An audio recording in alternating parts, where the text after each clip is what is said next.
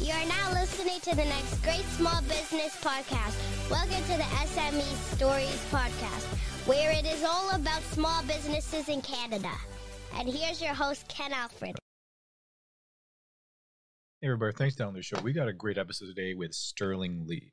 Now, Sterling Lee is actually the Regional Councilor of Ward 2 here in Ajax, Ontario. So we have our third politician that's going to be on the show, and it's going to be a really great episode today. So a little bit about Sterling Lee. Now, Sterling Lee has been a resident with his wife and his 4-year-old son. Sterling Lee is actually a graduate of Wilfrid Laurier University, where he majored in English, literature, and political science. Now, after 12 years of working in the technology sector, he worked in places like Rogers Communications, Microsoft. He decided to move back into his field of study, which is politics. Now, for those 4 years of going back into politics, he actually served as a senior advisor and stakeholder relation manager for the Honorable Mark Holland, who is actually the federal representative of Ajax here for the Government of Canada. He was able to connect with Ajax residents and understands the needs of the community. So more about Sterling as well is that in 2018, he won his first political campaign to become the regional councillor for Ward 2. And throughout his term, he had the pleasure of serving on the Ajax Library Board, Durham Region's Planning and Economic Development Committee, the Durham Region Local Housing Corporation, the Business Advisory Center of Durham Board, and Durham's Anti-Racism Task Force, where he sits as an inaugural chair. So now what we're going to do today to talk on the show is actually to talk about what his platform was, because he was newly elected. We had elections here just a few weeks ago in early October. So we're going to talk about what his platform he ran on and how he's actually going to achieve that platform this year for the next 4 years. But also more importantly, how can local businesses work with their councillors when they're having issues, and what plans does he have to help out small businesses? So it's going to be a great episode today. So sit back and absorb. All right, guys, we have Sterling Lee right now. He is the regional councillor of Ward 2. Sterling, how you doing, my friend? I am doing well, Ken. A little tired, but I will power through it. Timing wise, we just finished the election probably a week and a half ago. And during that last week of the election, I was terribly sick. I think I got the flu for my kid. So pretty much for the week after the election, I had like no voice because I had coughed my voice out. So balanced at 100%. You'll hopefully forgive that. And you still won. That's the thing. Yes. That's the important thing, right? This is why I try to tell the listeners. It's very interesting because before, a little bit of the history that this podcast was started because of the pandemic and hearing all the stories of small businesses that were kind of closing. And I thought, it would be nice to hear from these small business owners, and mainly geared towards Canada. So that's what we were doing. And then next thing we know, we're starting to build up some steam that I was starting to get guests from the United States coming. We had the mayor of Scranton, Pennsylvania, and we're diving into a little bit of the political space, but we're not going to be comparing like policies or anything like that in all political shows. But Sterling, like I said, he is now a municipal councillor here in Ajax. We even had Arthur Augustine, who was a mayoral candidate with Ajax, and I think we're trying to get, Nancy Henry, who's just a regular Ward 2 councillor. I think she wants to do the show as well. So, even though it may be some political items, we're still always going to bring it back to how does this affect the small business owner and how to inspire them to continue to try to do their own thing. So glad to have Sterling on here. So Sterling, just a little bit of background to the listeners. Define what is a regional councillor, because I know in the Ontario, or maybe in Ontario, we have like regular councillors, we have regional councillors, and then of course we have like trustees, and then of course we have the mayor. So explain to some of the listeners who may not be familiar, what are the goals, the roles differ from the regional councillor to the ward councillor? Sure thing. So, in Canada, this is for your U.S. listeners, we have 3 levels of government. We have the federal level, which is the prime minister. We have the provincial level, which is the highest of the premier. Then we have a municipal level. And there are certain municipalities in Ontario that are considered 2-tier, which means there is a regional tier and then the local tier. The local tier, the highest level is the mayor. And so I sit on the local council. But then in the next level would be the regional tier. In Pickering, Ajax, Whitby, Oshawa, Clarington, Brock, Scugog, and Uxbridge. They make up the region of Durham, and that in itself has its own upper tier government. And what that does is, long story short, there's a lot of services that can be amalgamated and pooled, like police services and planning and water and sewage. So the regional councillors deal with those specific issues as it deals with the region in a whole. But then I also sit on the local council, which means I deal with just specifically Ajax Council issues. Okay, perfect. So that's interesting to hear. It's good to know as well, because I remember when I would see literature from wards and regionals. I'm like, so what is the difference? Because we're having Ward 2. Who does what? Who does And what? do you see right? that as sometimes, did you have to do that educational process even with local residents when you are knocking doors and saying, oh, I'm running for regional council? Constantly. People would often confuse me being like, oh, I was going to vote for so-and-so local councilor. I can't vote for you now. And I'd have to explain the regional council. And then inevitably they'd always be like, well, what's the difference? So, it's a failure of our education system, if nothing else. I think our schools have to do a better job teaching it. But quite honestly, I mean, I'm sure I went through this in grade 5 civics, and it wasn't until I was an adult before I truly understood the difference. So we need better branding is what we need. Yeah, well, you know what? I think they don't do that much in schools anyways, right? So no one really talks about politics unless you're like college, university, where you might say, oh, I'll study politics or political science or anything like that. But especially for my kids as well, I'm trying to teach them just a little bit. Obviously, I'm not as good as you on it, and how important it is to vote for every single election. Same with my wife, Mrs. K, where, she just says, who are you voting for? I said, well, I'm voting for this, but I don't want you to follow me. I mean, I give her all the literature from all the candidates. Here's who's running. Here's what they're saying. You make your decisions, even from the federal and provincial levels. And for the U.S. listeners, provincials is kind of like governor, pretty much, where they're running the states. Right. That's right. I'll say, I don't really care which party you vote for, right? I could be leaning one way. You can vote for wherever you want, because not a lot of countries have that kind of freedom nowadays. Like, we don't have the freedom of choice sometimes. Well, you mentioned, the pandemic, and the biggest example I always use is Hong Kong. So Hong Kong used to be under British rule in 97. Now it's now under Chinese rule. And China always said it's going to be like kind of two different governments. We'll give you the local democracy, but then the overhead Chinese government rule. And then over time, the Chinese government kept cutting into the, Hong Kong government democracy. And I remember specifically during the pandemic, it was like 7 million Hong Kong residents in the streets of Hong Kong. And Hong Kong is not a very large country in of itself, right? It's actually quite small. So just like the comparison is 3-4 times the population of Toronto marching in the streets for democracy, for their right to vote. And it's something I think in a lot of Western nations we take for granted, because we're just like, oh, it's whatever. But it's like, you don't realize you have something till it's gone. And those people in Hong Kong, they realized they had lost it and they wanted to fight for it. So I always use that example of just like, yeah, every vote counts. And more to the point of every vote counts, in the Ajax election, one of the races was won by 33 votes. Yeah. Like, I can't even explain how close 33 votes is 5 houses going from one candidate to the other. Yeah.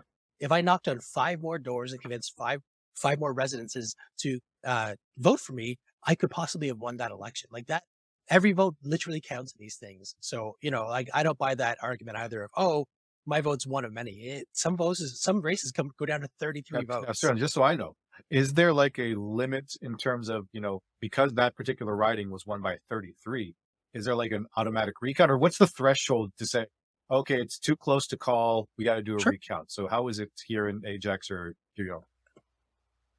Specifically in Ajax, back in 2014, we first introduced online voting. So you could vote online or you could vote in person. In the 2018 election, it was strictly voting online. And same as this past election in 2022.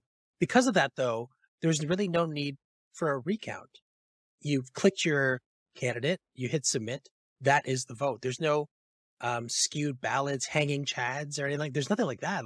So there's really no need for a recount. Yeah, and vote harvesting or something. All that drama in the U.S. that seems to be like people manning, polling stations, all that sort of thing. So, I know for Ajax they've done it, and for all the people who aren't at Ajax, push your governments to try to see to embed it, because it was so easy. Like, to be honest, it literally took me maybe 30 seconds to vote.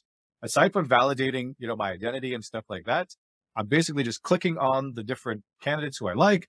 Click submit. I think they asked me one confirmation question to make sure that I have the right number, that I voted for anything, or if I forgot to vote for someone, it'll let me know that I'm missing a category. But that was it, right? And even in the polling stations, now that might take some jobs away from some people who used to work the polling stations from Elections Canada, where you would come into like the provincial, federal elections, where you have the people making some part-time cash that way. So I don't know if we want to fully do that, but what did you think about the turnout though of Ajax election? Did we get a lot of turnouts and stuff?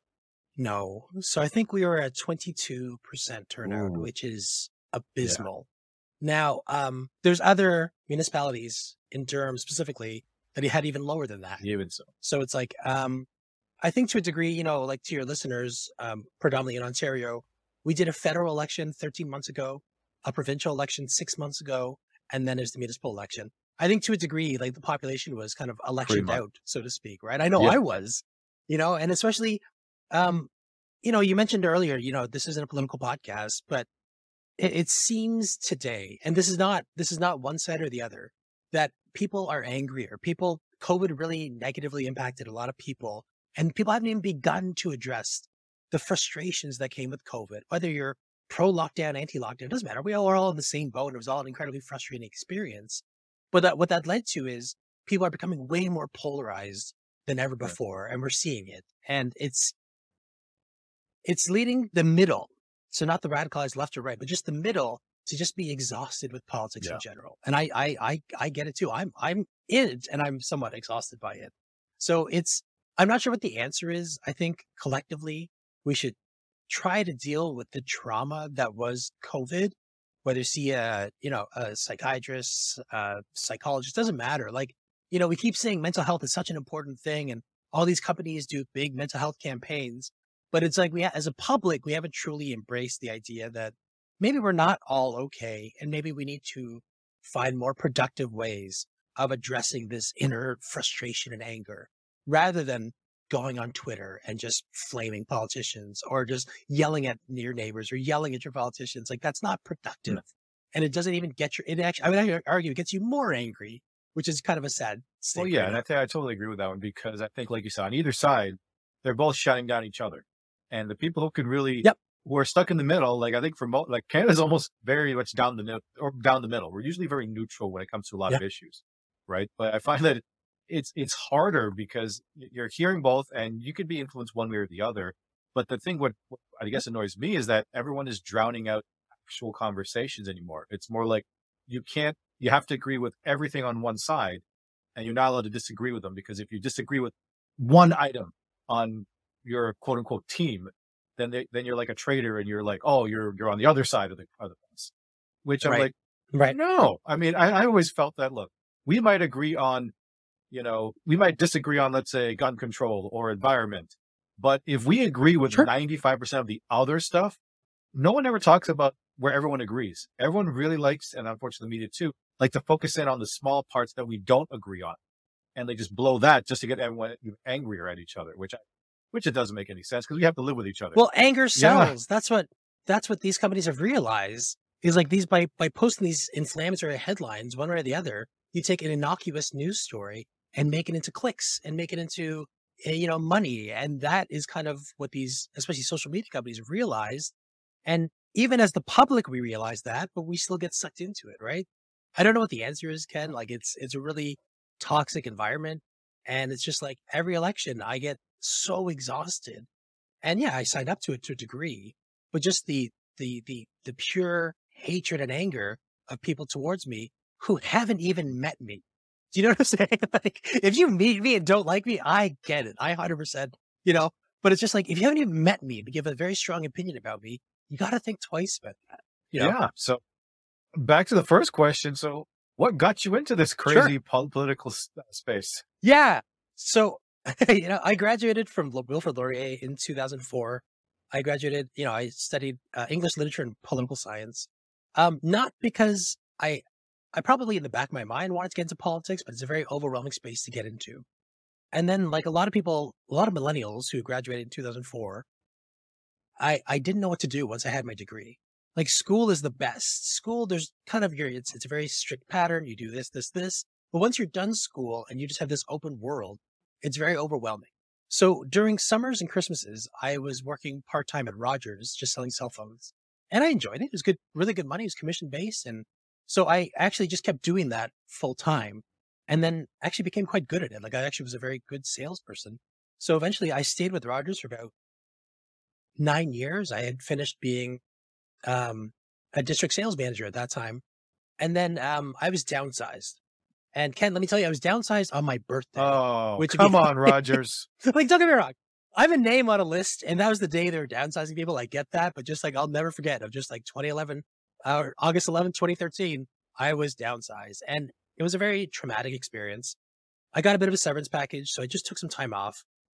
And then maybe after a month, it wasn't even like, I think I had like 8 months severance, but after a month, my wife just like saw me on the couch and she was like, you have to get a job.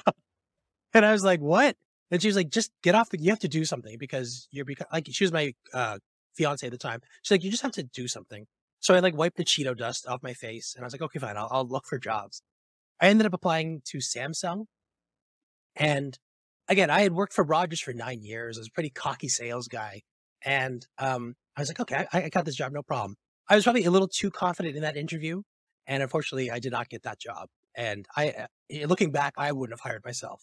But that humility definitely taught me to take stock of where I was. So I applied for another tech company. I applied to Microsoft. And I worked for Microsoft for 2 years or about a year and change. And that was a super cool experience. Like Microsoft, such a really good work, just really embraces workers and great company to work for. But after a while, I think it was about 2014, late 2014, early 2015, I started getting very disillusioned with just like sales and just like, is this how I see my career? And if it is, do I want to maybe become my own sales or become a real estate agent or anything like that? But then outside of my professional life, my personal life, I started taking classes at the Second City. Second City is like an improv class, just to get my mind off work. And at that time, I meet a man named Mark Holland. So for those of you who follow politics, Mark Holland is our House leader in Ottawa right now. But back then, he had lost an election in 2011. So he was taking improv, also just to blow off steam. We become very good friends. And then in 2015, he says to me, Sterling, I'm going to run for office again. I think, my passion's this. And having met him, I kind of realized, oh, like you're like a legit politician, but not a politician in the way we all think of politicians. And willing to compromise their beliefs. Politician's almost a bad word. Yeah. And I was like, oh, you actually believe what you say. And like you say in such an eloquent way. I was like, I want to help. So I would go to Microsoft, which is in Mississauga.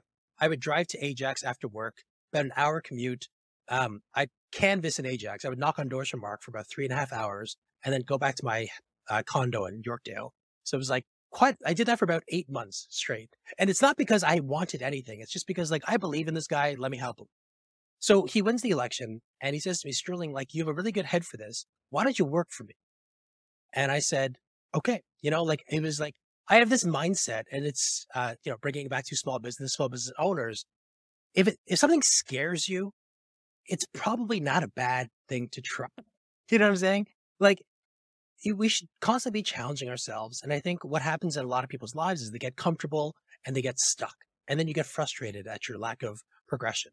Here, I had this really opportunity to get into politics, which I can't stress enough. Politics in general is a very hard world to get into. And I was sight unseen. Like I didn't have any political skills except a degree, which quite honestly, like what is a degree in the real world?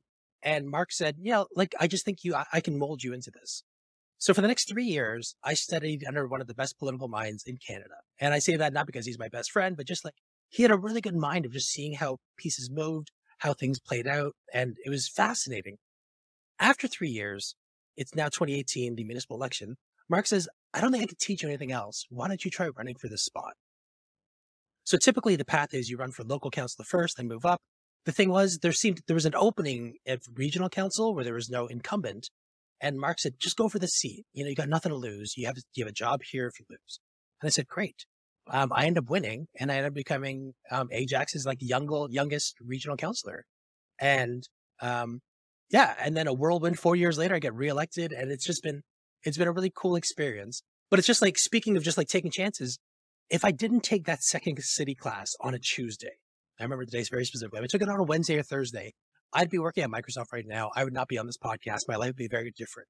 So it's just like, I'm very much a firm believer in the ideas of like fate. Yeah. And like, I think I was fated to meet my best friend. And that day, we both kind of were, ships astray.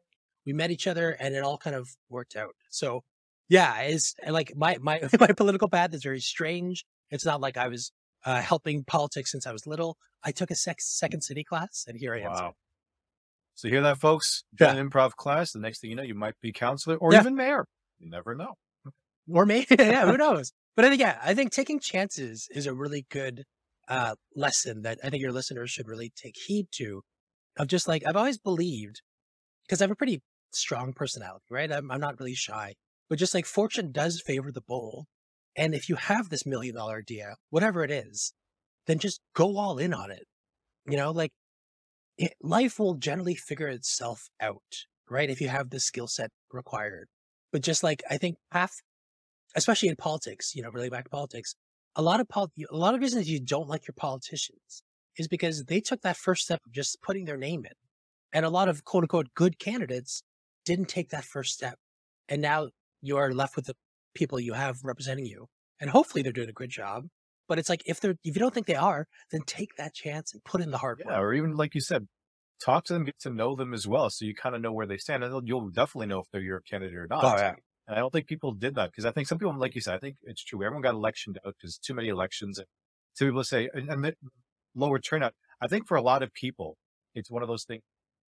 There's usually higher turnout when there's kind of like quote unquote a change election. So when there is kind of like a trend to say, okay, we might want someone new, then voter turnout goes up. But if we're kind of okay with how things are. Like I might not be perfect, but I don't see it getting worse, or it's not as bad. I will just keep the same people, which of course you want to win as a politician, but I guess you want people to be engaged because you want them.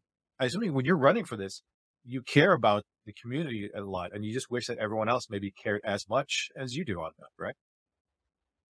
I very much so. Like for me, and I'm not, saying this just because I'm in the world, but like the institution itself is more important than I am, right? Like I will eventually move on past this world one way or the other. And it's like the town of Ajax Council and regional council will still move on as an institution. So it's just like, I have a firm belief like democracy is the most important thing. And it's just like apathy should not be a reason you don't exercise your vote. Do you know what I'm saying? Like we're not asking a lot. It takes maybe an hour if you have to go in somewhere, but it's just like you're helping the system as a whole. And I think that's a really important fundamental principle that people take for granted. Absolutely.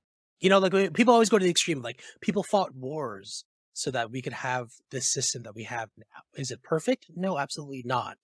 But even the fact that you have a choice at all, you're better than some parts of the world that just like, this is the world you live in. You have no choice, no say in it. And I can only imagine how frustrating that is. Absolutely.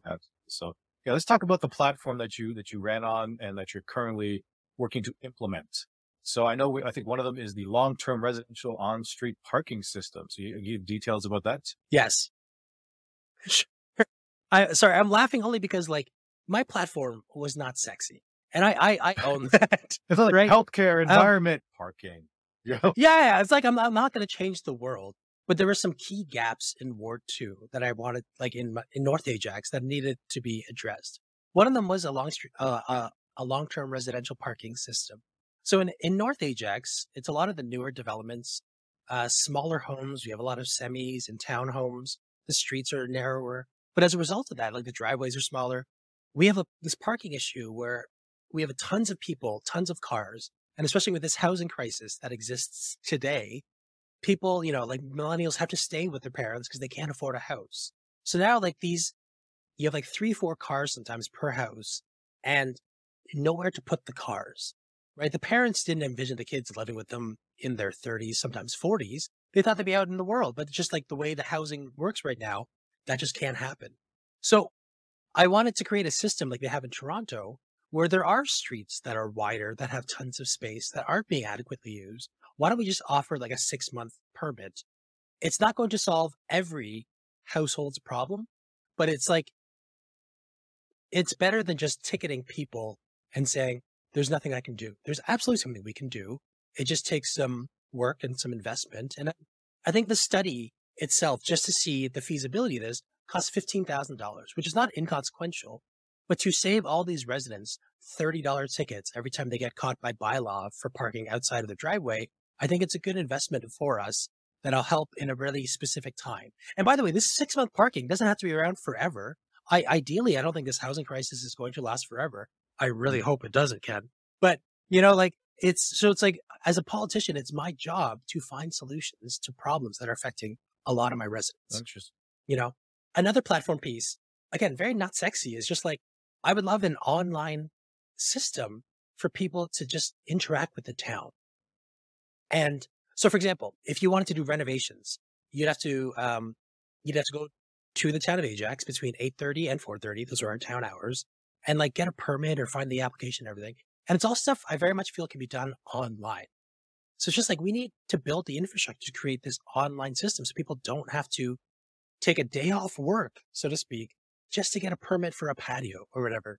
And I remember I put this on Twitter and someone wrote, "Oh, nice platform piece. What is this, 2006? Like, this should be done already." And I was like, It yeah, should be. that's my point. It should be done. Like, I agree, but it isn't done. So it's just like, rather than just sit back and hope it gets done during my time, I want to make it a proactive thing where it's like, it's something I advocate for residents across. Because again, like because of my work history in the tech sector, I'm very tech minded. I'm just like, can we be more efficient through technology? And that's one area we absolutely can. Yeah, and it's funny because if you think about it, like I think to that very sarcastic Twitter person that said we don't do this already or whatever, a lot of provinces, a lot of municipalities, a lot of states in the United States, all over the world, it is that you have to apply for stuff in person. Yeah. You know, like I think right now you can even apply for a mortgage online. You don't have to physically sign a document anymore. We those e-signature stuff. So why don't we do that? Dealing with $500,000 loans, no problem. You can do it online. But like to get like a $10,000 patio, you have to go through all these leaps and bounds. And it's not just going in once, Ken. If it was once, then I guess it's fine. But a lot of times you got to go and resubmit, get the variances, approvals. all that it's sort of just stuff, like, right? why are we making our staff man our offices? Like COVID was a perfect example. And like, I remember just before COVID, maybe like 6 months before, there was a staff report of like utilizing town space and how like the buildings we had, we were going to outgrow them soon, and what our plan was. And I raised my hand. I was like, why don't we just let people work from home? And I might as well have said like fire in a movie theater. People looked at me being like, what are you talking about? Like, that can't be done. Right. Like it was a foreign concept. And then the pandemic, like one of the good things, very few good things happened, but one of the good things happened was that it proved that there's a lot of administrative workforces that can be done from home. And the argument against it's always like, well, how can we be sure you're being efficient? Well, that's why we hire managers. And that's the manager's job to do. If you find, you're not being efficient, then we'll get a new person who can do this. But I think for the most part, well, for 2 years, for sure, we proved that the world will not stop spinning on its axis if people are working from home. And it, in fact, increases productivity. People are less stressed. My wife doesn't have to drive an hour and 15 minutes to Toronto, an hour and 15, 2.5 hours in traffic for a job that she can do from home. And we're not the only case. This is happening all over. So it's like, why aren't we embracing these technologies? And I think a lot of it, Ken, is people have this old mind feel, just like, well, my dad worked at the office and his dad worked at the office, so that's the way it has to be. It's like, no, no, we have every technology available to not do this anymore. And it's just like all of the repercussions, less cars on the road. You can be there for your family. You can make dinner. Like, it's like like it always blows my mind. So, I mean, like eventually, like I'm very much a tech first individual who just is asking, how do we make our lives simpler with technology? Well, no, I totally agree. I mean, it's funny because I remember this back in the day, and I work at a bank as well. So I'm sorry, I still work at a bank. And I remember the one time this is back when they did offer remote working, like maybe 1 or 2 days a week, which is at that time, this is back in 2011. That was considered like, what are you talking about? Right. But I was like, we can? I said, great. And I remember the one time I was working, and I think it was right near the end of my day, I was about to sign up. I decided to go into, for young people, Facebook. I just happened to go into Facebook just right as I'm getting ready to pack up. And would you know it, the vice president just happens to walk by my desk, right behind you, look at my screen and say, hey, Ken. And I'm like, hi. And I'm thinking, I didn't touch it once, but the one time I decide to turn it on, then someone looks at it. It's just very odd because my rationale too is that, yeah, you might have managers and all that sort of stuff, but how are you going to tell that they're not on social media on their computer? right? Just to fill a seat. I don't know if that makes much sense, right? Yeah. Because it's true. We were forced to work from home, and obviously, like with a lot of places, we had to adjust a little bit because our network went from like maybe a few thousand people working from home to almost like the entire population, with the exception of The entire with the company. exception Yeah, of yeah, people that work in like the branch offices where you have to be, customer facing and stuff. So I don't see why not. So you talked about the mobile Ajax strategy. I think that's a great idea. I mean, I'm looking forward to see how we're going to be able to implement some of these things. And so for some of your platforms, we talked about, we have the inclusionary zoning, the expansion of the Audley Rec Center, the creation of library makerspace. Sorry. How would you navigate to actually start making things happen? Because obviously, if we had unlimited budgets, yeah, get it all done. Yep. How do you do something like this? Obviously, this can't be done in one day. So this is what you're hoping to do by the end of the 4 years that you're mandated with. Over 4 years. And it's just like, I don't know, like when I'm so, Ken, you'll very much remember this. A lot of candidates put very generic proposals or, on their campaign cards, of just like, lower taxes, help the environment, but there's nothing tangible. And it's just like, that always bothered me, even when I wasn't in politics. It's just like, well, what can you do? So I joked that my campaign, commitments weren't sexy, but they're very much achievable, right? And so the way that the sausage is made, so to speak, is just like, ultimately, every year there's a budget cycle and like staff will say, oh, we need X more staff members, which would mean a 2% property increase or 1% property increase, or I need this amount of capital dollars to it. And then as a council during budget time, we discuss what the priorities are. So for example, last campaign, I said I wanted automatic speed enforcement. We had a huge debate 2 years ago, and now we have photo radar cameras, which have done their job of reducing speeds in school zone. So it's just like, for anybody listening who wants to go into politics, make sure your campaign commitments are achievable and specific. And it's just like, I learned that in school of just like, anybody can say pie in the sky. I'm going to cure cancer. I'm going to end world hunger. Yeah, I'm sure you want to do that, but can you do that? And so the things I propose, like a zoning permit, like I said, it's going to cost $15,000 for the study. I have to, during budget period, fight for that $15,000 and convince my council colleagues that this is a priority and explain why. And, and there's some training involved, there's some politics involved, so to speak, but that's what I feel I'm good at and able to get. Interesting. So how do you work with other councilors and work? I know for Ajax, I think we have 5 seats or something like that under the mayor? Seven. Okay. Oh, no, six and the mayor. So 7. So how do you work with other councilors? Because everyone's like yourself is going to have differing priorities. Is it one of those things that, okay, we'll do this, we'll do your initiative for this term, and once you get elected next year, maybe we'll do, you do mine, or maybe the other way around, because everyone wants to do theirs first, right? So no, it's not untrue, and I've actually never thought about how, to be honest. Like, I think what people don't understand is like a council is like a board of directors, right? So it's not like we have very little to do with the day-to-day activities of the town. So for example, like if you feel like our grass isn't being cut right away, as a councilor, I can't order staff to do that. We have a whole administrative side that's, I can send an email being like, hey, what is the schedule for this?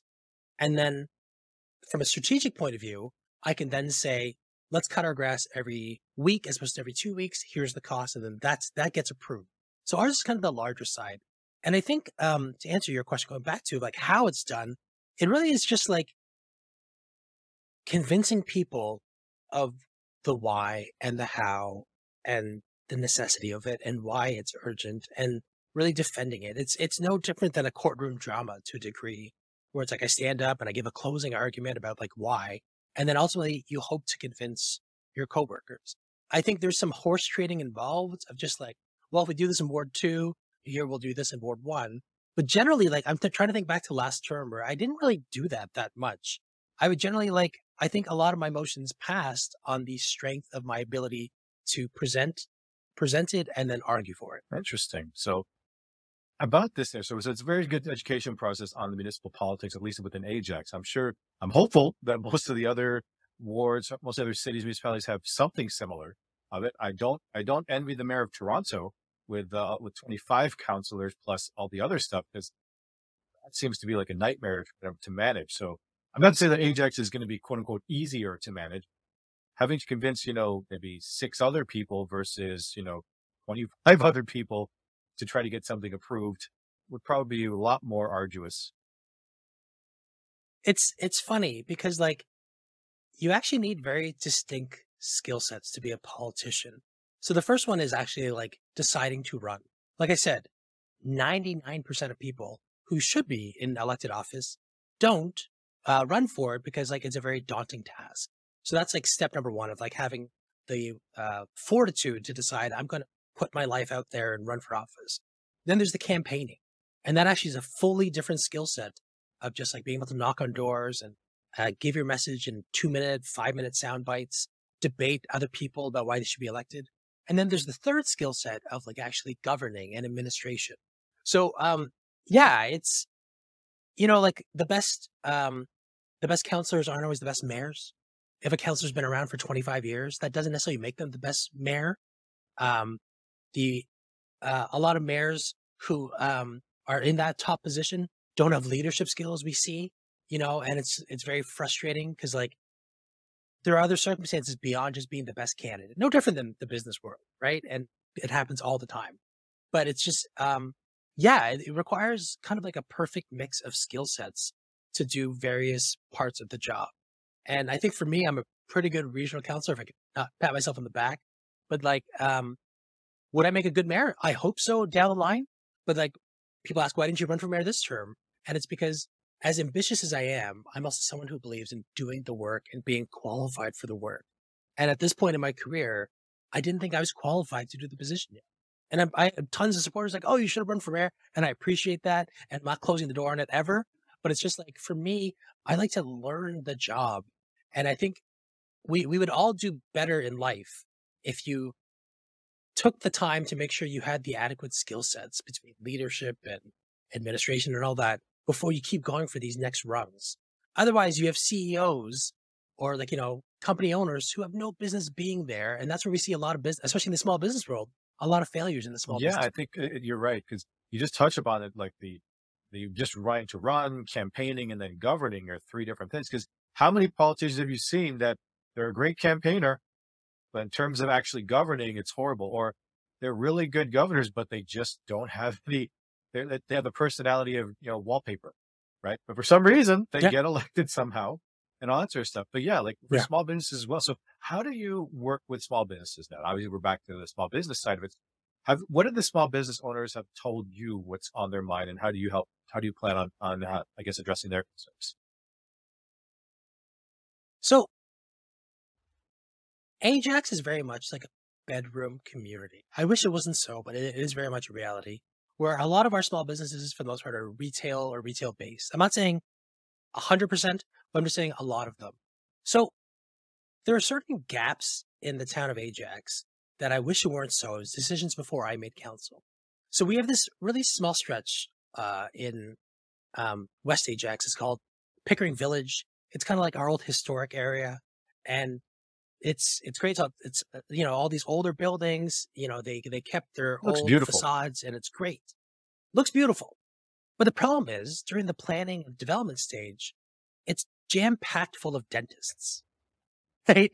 So you have this amazing space where like during Christmas, you can open a giant Christmas market and set up restaurants and pop-up places too, but right? the businesses pop-up places, but the businesses there are dentists. I think we have like 7-8 dentists there. I could be exaggerating, but so because of that, they're really only a 9 to 5 business. They don't really care about the 5 p.m. plus or the weekends. So we have this entire strip of like prestige, old school, that you could do all these festivals and everything that isn't being maximized because the decision makers previously, and that goes from the developer to the planners, just let dentists set up there. So one of the problems with Ajax is we don't have much space left that's not accounted for. So we have to be very strategic and smart in how we focus these spaces. And an example is, we're building upwards. Intensification is a big thing. But instead of just building a strict, 10-story condo, why don't we set the first 2 floors for businesses and retail? So it's a mixed use building, which we see tons in Toronto, but not so much in Durham and the suburbs. right? So it's just like that is the areas I'm focusing on, giving businesses an opportunity to thrive. Another key one is also ultimately, especially for small businesses, you know, it's so easy. Everyone says, and we're almost tired of hearing it. Small businesses are the bone of our community. We can't, and it's 100% Absolutely. true. But I'm sure like everyone says it. But then when push comes to shove, people they go to the chains, they go to the big boxes, they go to Amazon. And don't get me wrong, I do as well.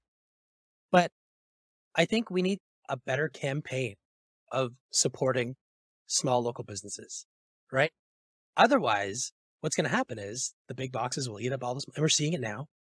Small businesses can't compete with prices, whatever. And then you just lose out on all this like niche and become very just corporate and very just, and don't worry, there's room for that. But it's just like, I want to make sure like when we plan out over the next, 10, 15, 20 years, we leave spaces and promotional availability to these small businesses. And, part of it too is just like small business owners across the world. What makes you unique? Do you know what I'm saying? Like you can open a restaurant and sure, I love eating at restaurants. In fact, one way I promote small businesses is like every Friday I try to do takeout and I do Foodie Friday where I post my Instagram and I post reviews of just the food I've eaten. And it's great. But it's just like, what are we doing different? What is your hook? Do you have something that's unique to the market? Or are you just doing something that everyone else is doing? Because if it's the latter, then unfortunately you have to fight 15 times as hard to stand out. Why is your smash burger better than anyone else's burger? Why is your cupcake better than anyone Why else's is the Chinese cupcake? food you're serving is better than the 15 to 20 other ones that Right. are in the city? And the irony of that, Ken, again, I'm Chinese. What's your background? I'm Canadian Filipino. And my Canadian wife Filipino, is so I'm from, Chinese. from Hong Kong, so she is Chinese, yes. Right. But it's just like, for some reason, in Ajax, we have zero good Chinese They're like restaurants. We have a lot of Hakka restaurants, which is like a different type of Chinese restaurant. But like, if you want to go for Chinese restaurants, you got to go to Or Scarborough Markham. at the Yeah. absolute near. Or I mean, Markham predominantly, but Scarborough if you don't want to drive Yeah. that far. And it's just like, why aren't they setting up? Like, there's a gap there. I think there's a market for it. Like you have two Asians right here who say that there's no good Chinese food. So ergo, there's a gap. But for some reason, why aren't we attracting these businesses? And by the way, these are the questions every government official's asking. Why aren't these businesses coming here? Right?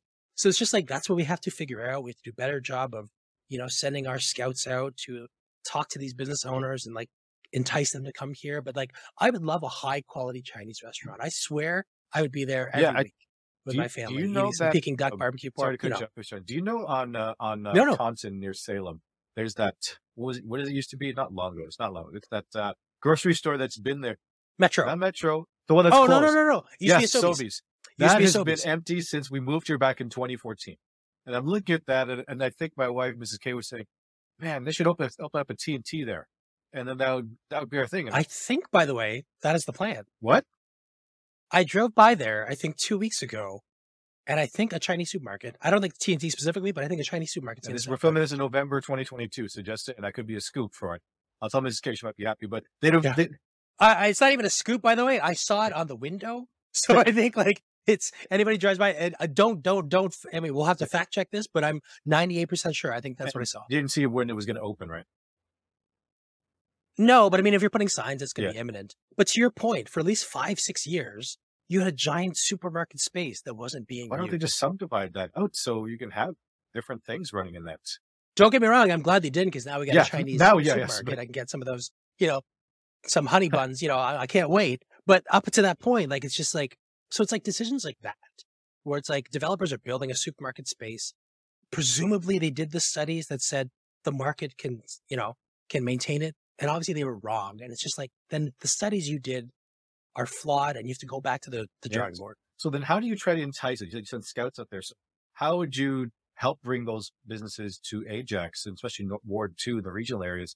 So listen to listeners, like, how would you do that as a counselor, or just some idea so that people can hear, like, do we have to start offering, grants or, no taxes for a few months or whatever, renovation, you know what I mean? Like, how do you get these businesses to start up? I mean, if it was an e-commerce business, it's not a big deal, right? Because you can just open it from home. But if we're trying to build actual brick and mortar locations, like, how would you do that to market that? I think any prospective small business owner, right? The first thing you need to do is like look at all the free resources available.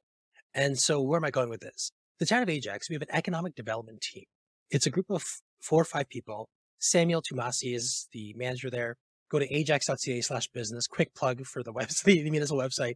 But it's like their job is lead gen. Their job is to find these businesses, and they scour the earth, and it's their job to attract new businesses. And we've had some big ones come. We have Gordon Foods, we have Amazon, H&M, or we're seeing these like smaller pop up. There's a healthcare building opening right now. Actually, I couldn't be there, but so it's just like it's their job. My job again, because we're more strategic planning. If I get a lead, it's to filter it to Samuel and his team. And if they say that, oh, we have too much work, we don't have enough bodies to cover all these leads, then it's my job then to make sure that the economic development team has more bodies, right? But it's especially in Ontario politics, it's people forget a lot of times. Well, they're like, oh, you're the politician, you must be able to do this. I can't, right? There's very much strict rules of what I can and can't do. So it's like my job is to just hand the lead and trust my economic development team. And Samuel's hired just during the pandemic. He's breathed some new life into our Ajax business development team.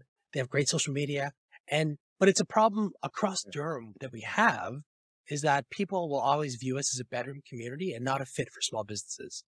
To which I would immediately respond, I would argue that is your built-in population demo of just like, it's fine. If it's the suburbs, how can your small business cater to the suburbs? What product or service can you offer specifically for the suburbs that no one else can offer? And if you figure that out, you will absolutely thrive. No, absolutely. So I'm going to ask you this question here. So you've been a regional councilor for, now we're going to be making an 8-year term pretty much, right? So you had your first 4, and now we're starting the second term. What has been your biggest failure, but also your biggest success as a regional councilor?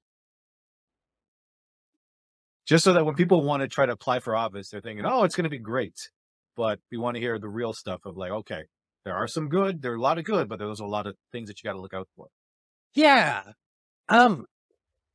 This is going to sound incredibly arrogant, and it's not the reason, the purpose, but it's just like, I don't think I had any monumental failures on council.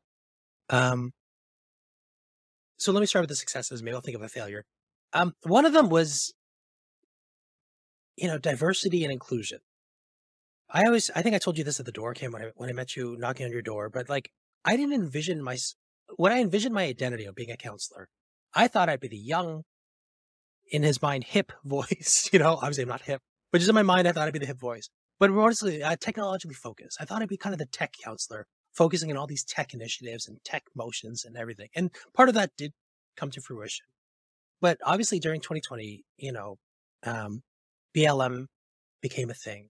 And during BLM in Durham and Ajax, we all of a sudden seeing some issues we've had with our own diversity issues and our Black community and our racialized community. And all of a sudden, because on regional council, I was only one of 3 racialized members out of a 28-person council, I wouldn't say forced, but I definitely stepped up into the role of championing racial and diversity issues, whether it's like Indigenous issues, whether it's Black issues. We created, I won't say solely because of me, but definitely pushed from me, our own anti-racism task force of the town that brought some great, ideas of how we can improve, relations within the Black community. We have an anti-racism task force at the region, of which I was the first chair. And all these things were amazing. So I guess from a failure point of view, I can think of one. There's no organization that needed more of this, more diversity inclusion training than Durham Region Police. There's a lot of mistrust in our police forces across And that's a shame too. Predominantly in the States. Yeah, we hear it a lot in the States of just abuse of power and not listening to basic rights. And so I was trying to shout at the top of my lungs, hey, Durham Region Police, we need to steer the ship correctly. We need to kind of right the ship. Because again, there were some issues. There was one issue where there was a retired DRPS officer's Facebook page. It was a private one, but they were posting pictures of like, oh, here's a drawing my kids did. And there was like Black people being arrested. And it's just like, it's incredibly offensive. And the fact that they didn't even think it was offensive and posted it means there's like a cultural issue.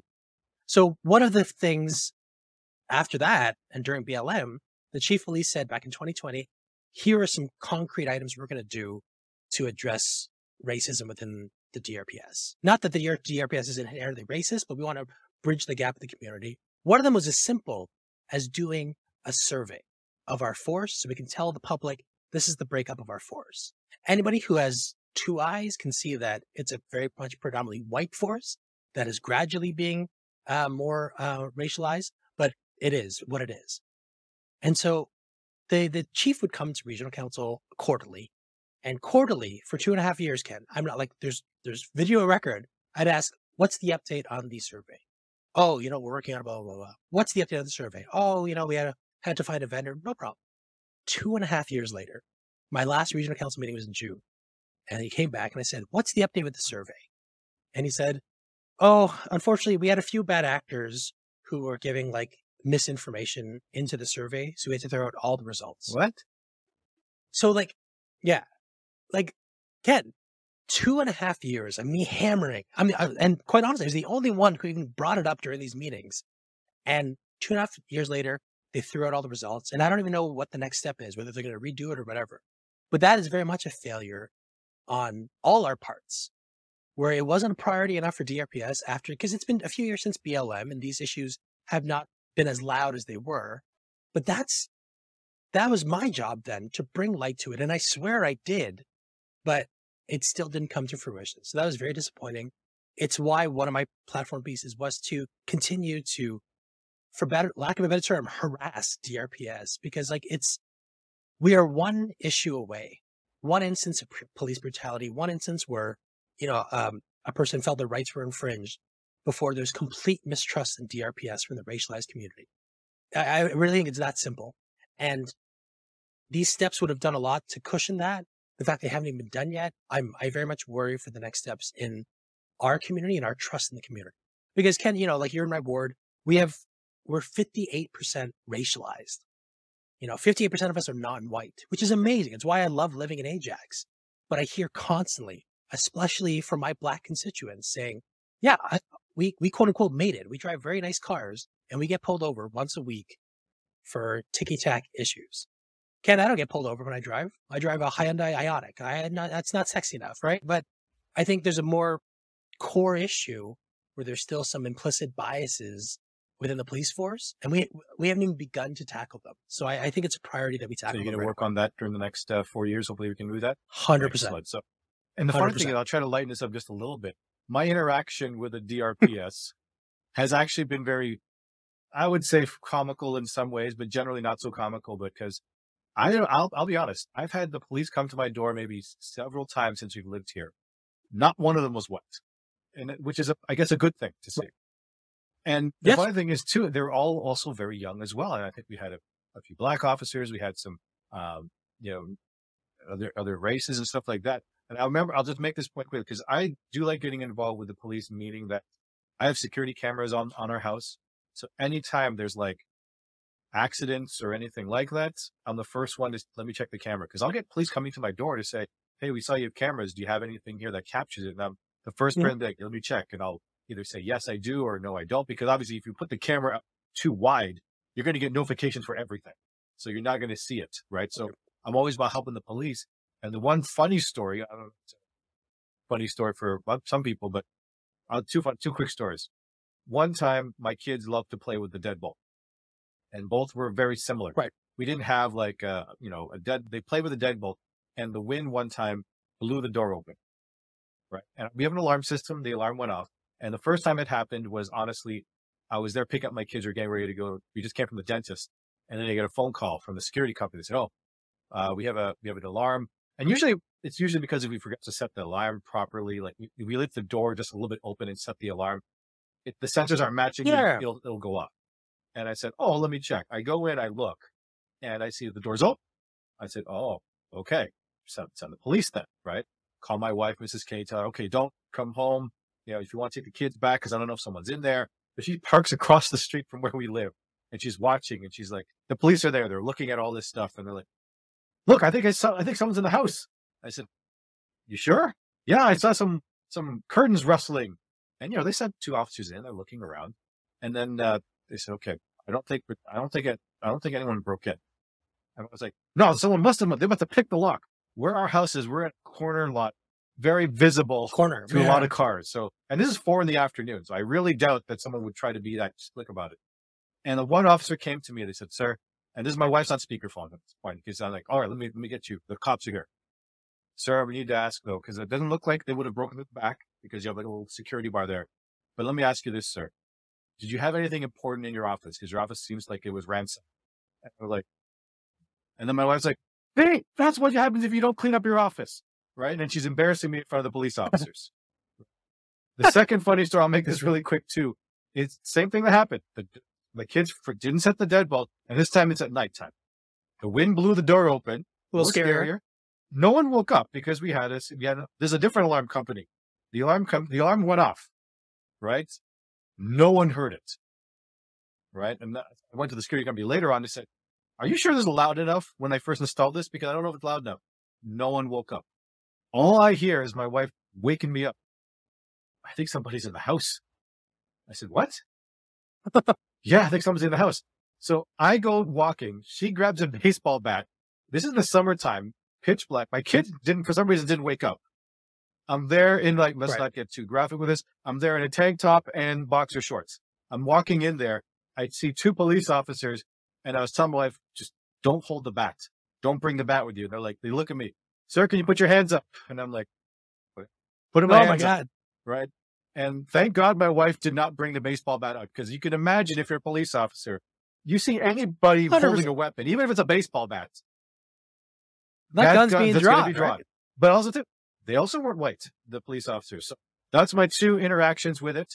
It cost me $200 though, because unfortunately the security company messed up, and unfortunately I had to call them. Right. And lesson learned: if you have a security company, please do not turn off your cell phones, because they were also trying to call, and when no one responds, they're going to send the police. So, well, also it's 2022. Who turns off their cell phone? I don't do it anymore, but I try to put on the minimum settings, because I still have a house phone, if you can believe it, just because. But it's still voice over IP, so it's it's an internet phone. So it's not like Sure. It's just because there's some companies I don't want calling the house, like the utility providers call. I don't want the cell phone. I want the cell phone from basically family, friends, business stuff. But for some other things, like and duck cleaning, cleaning, or the CRA, they can call my house phone. But nice. That's interesting what you said there. So, all right, we're almost at the time. But just one last, very quickly, I don't want people to think I'm anti-police. In fact, it's the opposite. I very much respect the police, but it's a matter of picking out the bad apples. See, the whole batch isn't spoiled, right? And that's what I'm hoping to achieve long term. People are like, oh, you hate. No, that couldn't be rather. I want a safe police force that people trust and can respect. But it's just like anytime you see these instances, whether it's in the news or social media, it erodes public faith in our basic institutions. And that's what and the funny thing too is that with BLM, obviously it's very polarizing, because I think it's gotten very politicized for a lot of different things now, because the cause might have been very great, but then all these stories of all these other things, you're not too sure anymore. I remember one thing as well that I saw from BLM that I thought that I agreed with. I was like, wow, that's pretty cool. I think they were going to, let's say, a blue rally or something. This is from a few years ago. I don't know the exact thing. I saw it was a YouTube video, and they introduced, because they were trying to bring the community together. So they had these people that were either pro-police and they don't like BLM or all this sort of stuff. But they had a BLM person come on. And of course, they were kind of booing and heckling him. But the BLM member actually won over the crowd, because he said, just like you said, when you have a bad plumber, you want to get rid of the bad plumbers. You don't blame all the plumbing industry. Yeah. What we want is just remove the bad police officers, because I think majority they're good. And it's just unfortunate. It's the same thing with back to this whole politics thing. Is that the media likes to sell the anger, so they sell all the things that divide us versus celebrating the 90 to 95% of the time where we all agree very similar things. Like, could you imagine there's this whole thing, Sterling, is that how many relationships through COVID really affected, where there's either divorces or long-term breakups or even families splitting up because they only focused on that one COVID issue that made everyone you're either anti-vax and you're crazy, or you're pro-vaccine, you're just following the government, all this sort of stuff. I'm like, you cannot agree on that thing. That's going to ruin your relationship versus everything else. You can cheer for the same sports teams. We can debate sports teams and disagree on it, but yet we can still have a beer. That's what I think the communication signals are now. Unless you're a fan from New York or Boston, That's to be true. fair. Never mind. Or they're pretty. or they're if you're hardcore. European soccer, that's very or That's right. it's college football. Those things. People in Boston will throw batteries at you. So, put an asterisk to that comment. But and it's true, and we have to learn to disagree again Politely. or we can have fundamental core issues. Like if vaccination is the most important thing to you, that's cool. That's not the most important thing to me, but that's cool for you. But everything can't be the most important thing. Yeah. Everyone's getting offended. You're just like, you're leaving then everyone's gonna be like, well, you hit my guys, come on. Like there should be some empathy and some medium ground. That's why I think I always call myself more like a center person, where it's like I might like a policy on the left, but that doesn't mean I like all their policies on the left. There's some policies on the right that I like. Of course not. But that doesn't mean I don't want to, why can't we have independent thinkers like that to say, okay, that's kind of how I am. I agree with this. I don't agree with that. That's perfect. No harm, no foul. That's why for our marriage, if she can vote totally the other way than I do, we're not going to divorce over it. Right. Because at the core issues that are important to us, Sterling, like I think for a lot of people, are aligned. She might differ here and there, but that's not going to be enough to break up our relationship. And I think we should do that more.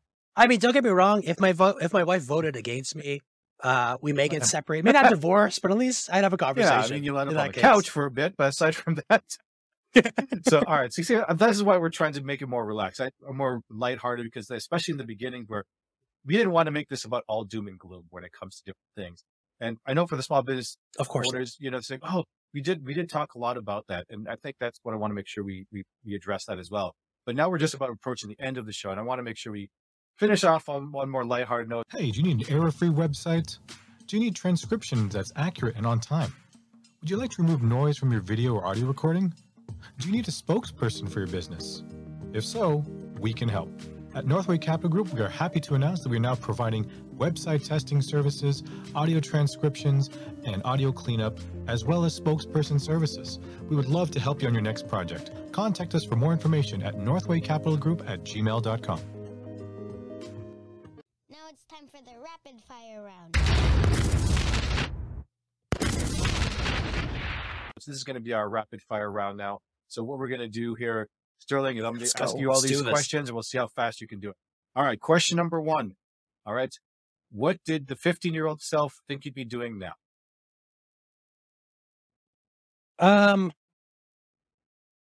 He wanted to be a politician, and that's the funny thing. But the 15-year-old self didn't know how to get into politics. And also, when you're a teenager, you're very disillusioned with politics in general, like every teenager is. So I'm glad I was able to kind of bring it back to just the ambition. Excellent. How do you balance your work life? Because you're a crazy politician, busy with family. So how do you do it? I love, like, capital L, love movies. I'm a huge movie person, so I make time to watch movies and TV with my wife. I'm also a closeted wrestling fan. Like, I watch wrestling probably more than I should. My wife tolerates this passion of mine. And then ultimately, I'm hoping to kind of get back into improv, get back into I used to play recreational dodgeball when I was younger, in my 20s and early 30s. Hope to get back into that now that my kid's of age. So the broader answer is you have to make a priority to let go of the job sometimes, even when it's all consuming.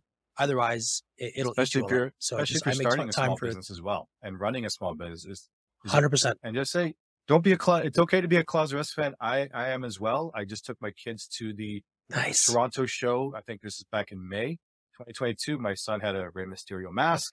All the family had wrestling shirts. Nice.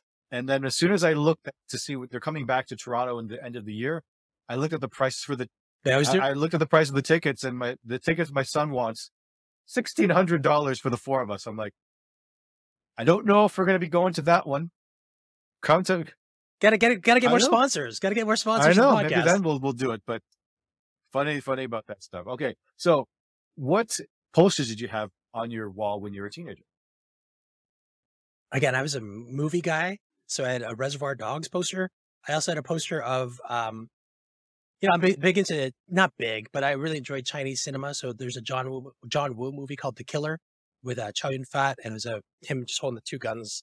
And yeah, I was, I was that teenager. So we're not saying that Sterling is promoting handguns. It's just that he liked the poster.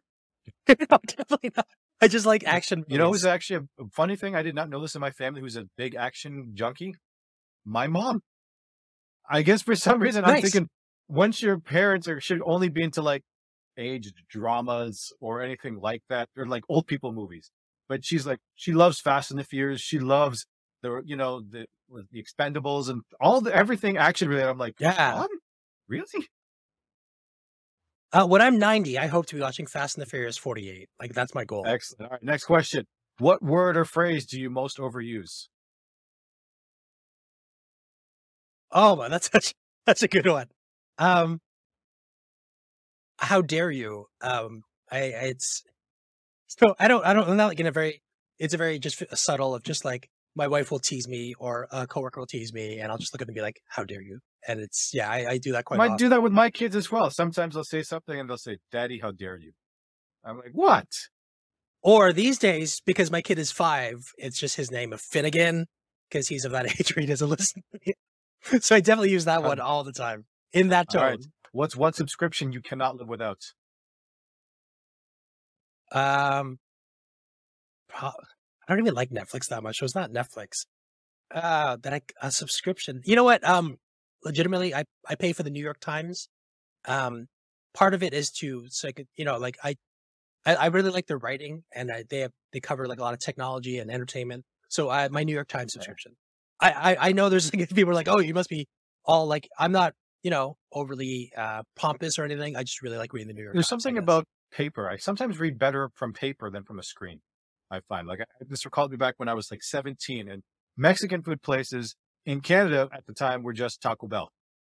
Taco Bell, right? Now we're starting to get more locations and actual restaurants, but back then, I'm talking like 1997, there weren't that many. And the only one that you did know of was downtown. And I lived in Scarborough, I didn't want to commute all that. So I was always used to Taco Bell. The first time I went to Los Angeles, I was there with family. We were walking on the beach and there was a Mexican restaurant there. And I look at that and tell my parents, I had a little bit of money. And I said, what? Let's go for lunch. And they're like, no, we're just going to continue walking the beach. Okay, you guys walk the beach. I'm going to go to this restaurant. By yourself? Absolutely. I go in, they say, how many? Just one. You sure? Yep. Just give me a newspaper and I'm good. And I was totally content with it. What do you want on the menu? Would you like anything on the menu? I said, give me everything. I'm willing to try anything. And it was so good. But reading the paper, actually not a bad thing. I'm trying to get more into it. And if not, sorry, I just realized there's another one. I have a subscription to Landmark Cinemas where they're going to give you like a free movie that one. And they give you like discount off concessions. Again, I love movies that much. We try and see as many as we can. We just saw Black Adam, which wasn't as bad as people say it was. So yeah, I will always. Sorry, the Landmark Cinemas has a subscription? Oh yeah. Again, I was kind of mad at Cineplex. I think Cineplex is starting to charge to like reserve seats. Really? Like after a decade of them saying, oh yeah, reserve your seats on our app. Now they're charging a premium for that.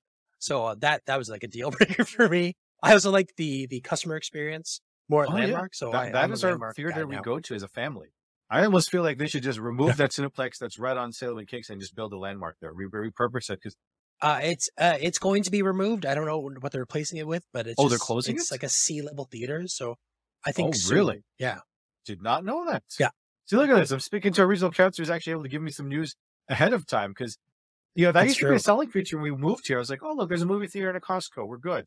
But once we start, I guess I didn't know about reserved seating. This is from a few years ago, where the first experience I had was in Hong Kong with it, where almost every movie theater. Oh, I know, me too. It was amazing. And I was like, really? Now, I wasn't too happy with the popcorn. I'm old school butter salt thing. They had like caramel popcorn, which is great for some, but for some reason I can't do that for a movie. I need the butter. No, not for an entire movie. Not for an entire movie. You need. And then in Toronto they didn't have it, or in Canada they didn't have it really until it was like those VIP cinemas, right? And then you could kind of pick it, but then you're paying a premium. But then Landmark was always like that, and then now it's in Whitby that we go to. I was like, that's our go-to. If it ain't there, I'm not going to watch it anywhere else unless there's like something else. But yeah, weird stuff back then. Again, my wife and I, because we love movies so much, like we used to line up 45 minutes before the movie started just to get good seats. Yeah. So this has absolutely changed. And the funny thing too, Sterling too, what was horrible was that I remember one movie, I can't remember what it was. We got to the theater, we got a great seat. The fire alarm went off. Everyone left. It was a false alarm. And they said, okay, everyone, now back to your seats. And everyone just free for all. Which is horrible. My last movie, sir, before we finish off. I remember during that thing, we actually got a free voucher for a free movie. So I had 2 free passes. I took one of my buddies. I think we were like 15 at the time. And the choices to use the free movie was Father of the Bride 2 or Toy Story. Oh, there you go. Okay. So you go Toy Story. I told my friend, no, man, this is 2 regular dudes. I'm like, we got to watch Father of the Bride 2 because I remember watching the first one. You love Steve Martin. He was yeah, you love Steve Martin. My friend did not. He didn't smile once in the movie. And because I'm a cartoon. I don't want to watch a cartoon. I'm in my teens, but yeah, he gave me a lot of heat for that because like the free movie, you pick Father of the Bride 2 instead of Toy Story. He'll never let me live that down. But aside from that, all right, last question that we got here. Actually, no, I'll give you 2 last ones here. And this is more of the serious ones here, but how do you deal with difficult clients or staff? Or in your case, politicians? How do you deal with them? Yeah, so like my difficult clients are constituents. And so that is very, like is anything. Like you get people yelling at you. Like I said, people don't like me. They haven't even met me. I think, I have to, you have to, part of the job is I'm the customer service for the municipality, whether I like it or not. It's just the byproduct. So I remember that. And it's the old rope-a-dope strategy that Muhammad Ali used, where you just kind of let them keep talking and keep talking and keep talking. And you ask a few qualifying questions, and then eventually like they will tire themselves out. And then without fail, I will always use my sense of humor. And it's probably a 95% success rate. The 5%, it has failed horribly and it's probably made things a bit worse. But generally, like it's you tire them out, let them get it out because that's what they want. And then you try to find the solution to the problem. But I think most of it, because again, I recognize people are angrier now. So let them get that anger and frustration out. And then you get to the core person where we can be human beings again. And then I can help you with your problem at that point. It's, by the way, it's hard. I still have to take a lot of that. I still get yelled at and I don't like getting yelled at because I'm a human being. But it's just like part of me, I accept that as part and parcel with the job that I've inherited. Oh, good. Now back to the last 2 fun questions here. And I always ask this to my guests, these 2 ones here. All right. You can make a sandwich named after yourself. Oh, sorry.